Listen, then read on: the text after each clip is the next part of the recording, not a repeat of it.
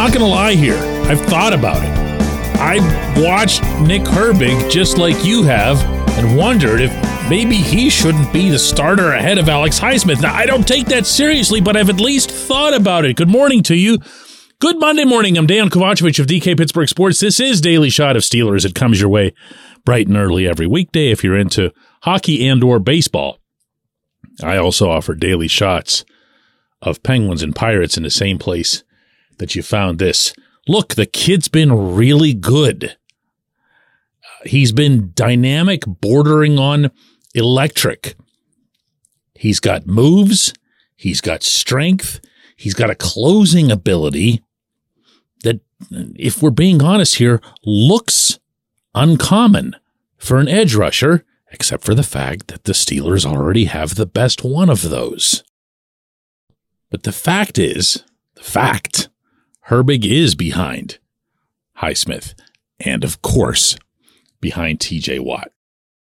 And that's as it should be, meaning Herbig behind Highsmith. Highsmith's gotten it done at the highest, biggest level.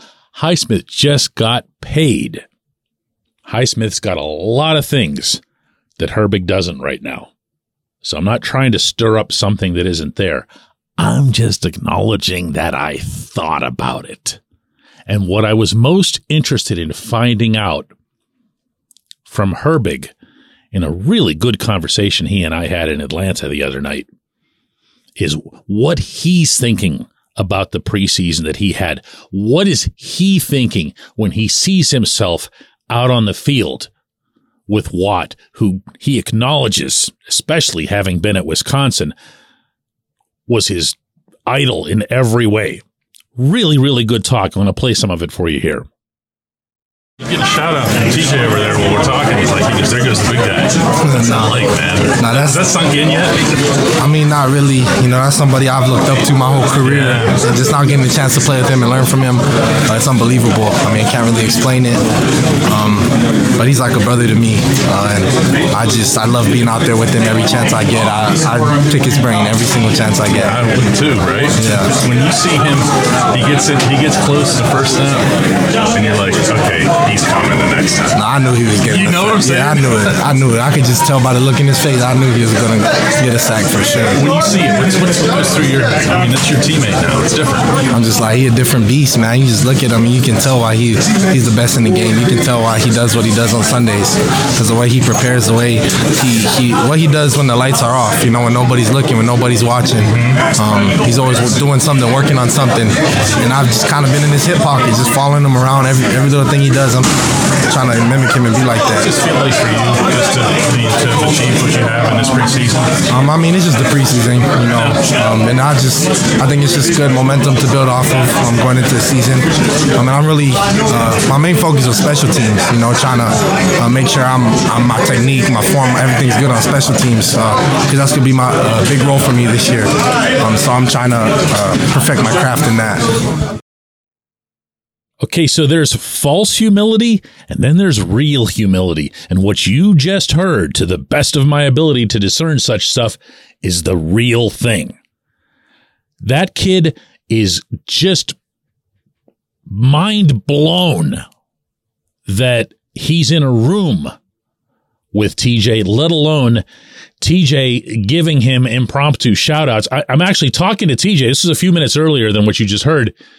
And behind me, Herbig's walking, and TJ interrupts to say, there goes Nick Herbig, everybody. And he's just having fun with him, you know? But the kid's just like, yes, sir, it's me, Nick Herbig. I love this relationship, okay? But I love even more that this young man can come in and perform as he has and not get his head swelled, not wonder if he's going to be getting this many snaps or that many snaps. You heard his response when I asked him about what he had achieved as a member of this defense in the preseason. He changed the subject entirely. He wanted to talk about special teams. Okay, great, because guess what? He's also been really, really good at that. He was the one who set the little chip block after a really long, hard run back to spring Calvin Austin for that 21-yard punt return the other night. That's good stuff. That might not get a lot of attention here on the outside, but believe you me, everybody on the inside notices that, appreciates it, and makes it known. Doesn't mean he'd have to go along with it.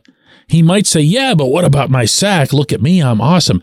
Not doing any of that. He's grounded, while at the same time, I get the sense, aware of what he can contribute to this football team over time.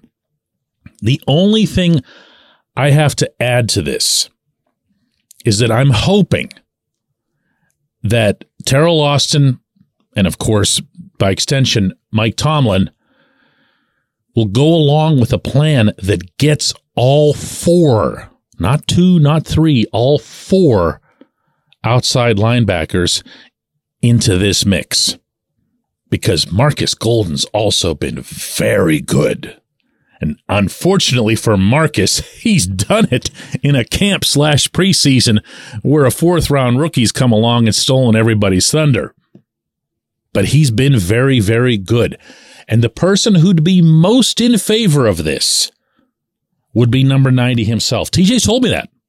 And he doesn't apologize for it. He said the more we rotate, the more Alex and I are able to come out, the more we're able to channel our energy, our fire, our emotions, our everything into, let's say, 60 snaps as opposed to 80, or 55 instead of 75.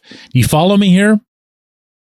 I can't speak as much for Highsmith on this count, but this is something that TJ and I have talked a lot about, that he believes very strongly in his motor, but he believes that his motor has to operate at X level in order for him to achieve X results.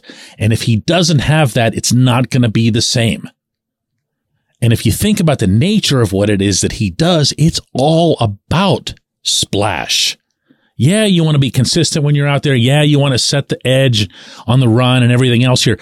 But you've got to generate splash to be the best version of TJ Watt, the one that makes the Steelers win every game he plays and conversely lose every game that he doesn't play. That's TJ. He makes that, okay? Nobody is happier to see Nick Herbig in this fold than TJ Watt, and that alone is tremendous. When we come back, J1Q. Luxembourg, Garbett, Kelly, and George. LGKG is a personal injury law firm in Western Pennsylvania that represents people hurt in car accidents or who need help with workers' comp or medical malpractice. When the attorneys at LGKG make you a promise, they keep it. They've been keeping promises in our region for over 80 years. LGKG's been AV rated, the highest rating a law firm can receive, and they've been designated super lawyers. That's actually a thing for over 15 years. It's a rare combination. LGKG has offices in Cranberry, Newcastle, Beaver Falls, Butler, and Elwood City. Learn more about them by visiting lgkg.com or by calling 888-842-5454. LGKG.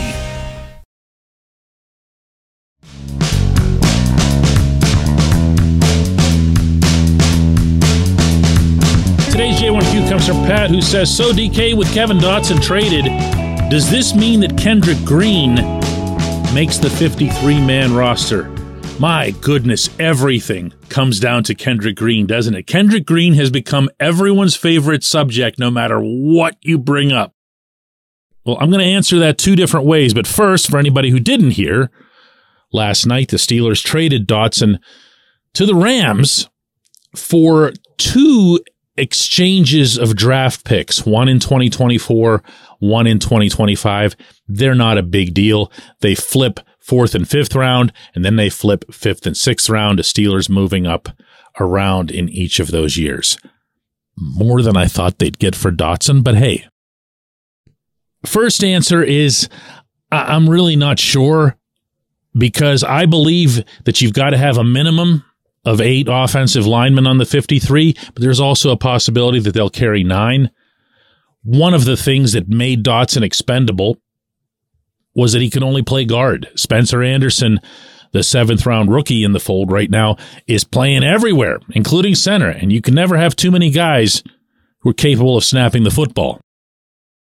Nate Herbig, Nick's older brother, is a awkward kind of question mark right now because he's had this shoulder injury that's been bugging him for 2-3 weeks now, and he hasn't been able to play in the past couple preseason games, and we'll see what ends up happening with him.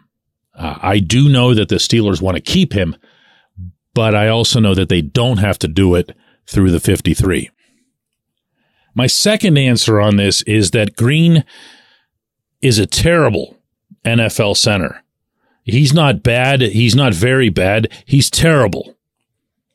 And it's entirely plausible that he was miscast in this role from the very beginning, just as he was miscast, and this goes directly to Tomlin, as some sort of immediate magical replacement for Marquise Pouncey, even inheriting his number. But, Green had himself a pretty solid performance the other night. He was the one who took Dotson's place with the first-team offense. He was the one who was out there at left guard, getting a lot done, fitting in with the first-team offense, and trusted not only to block for Kenny Pickett, but also to make some significant blocks in the running game. And he did. He did. The film shows it. It's not just that he was part of something in which he just kind of fit in. He was good at this one specific thing. So if you have a guy who can play the guard positions, and he's played both, and can, in an emergency, meaning, I guess, the end of the world, be called upon to snap the football, yeah, he's going to have a chance.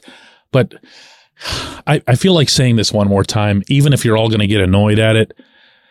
I know why everybody's asking about Green. You can't hide it from me, people. I know what's going on here. You fell for this fantasy thing about him being a fullback, and everyone loved the narrative, and they won't let it go.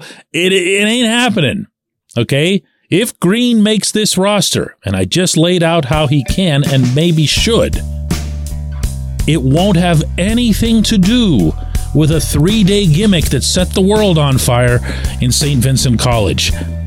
I appreciate the question. I appreciate everyone listening to Daily Shot of Steelers. We'll have another one of these tomorrow.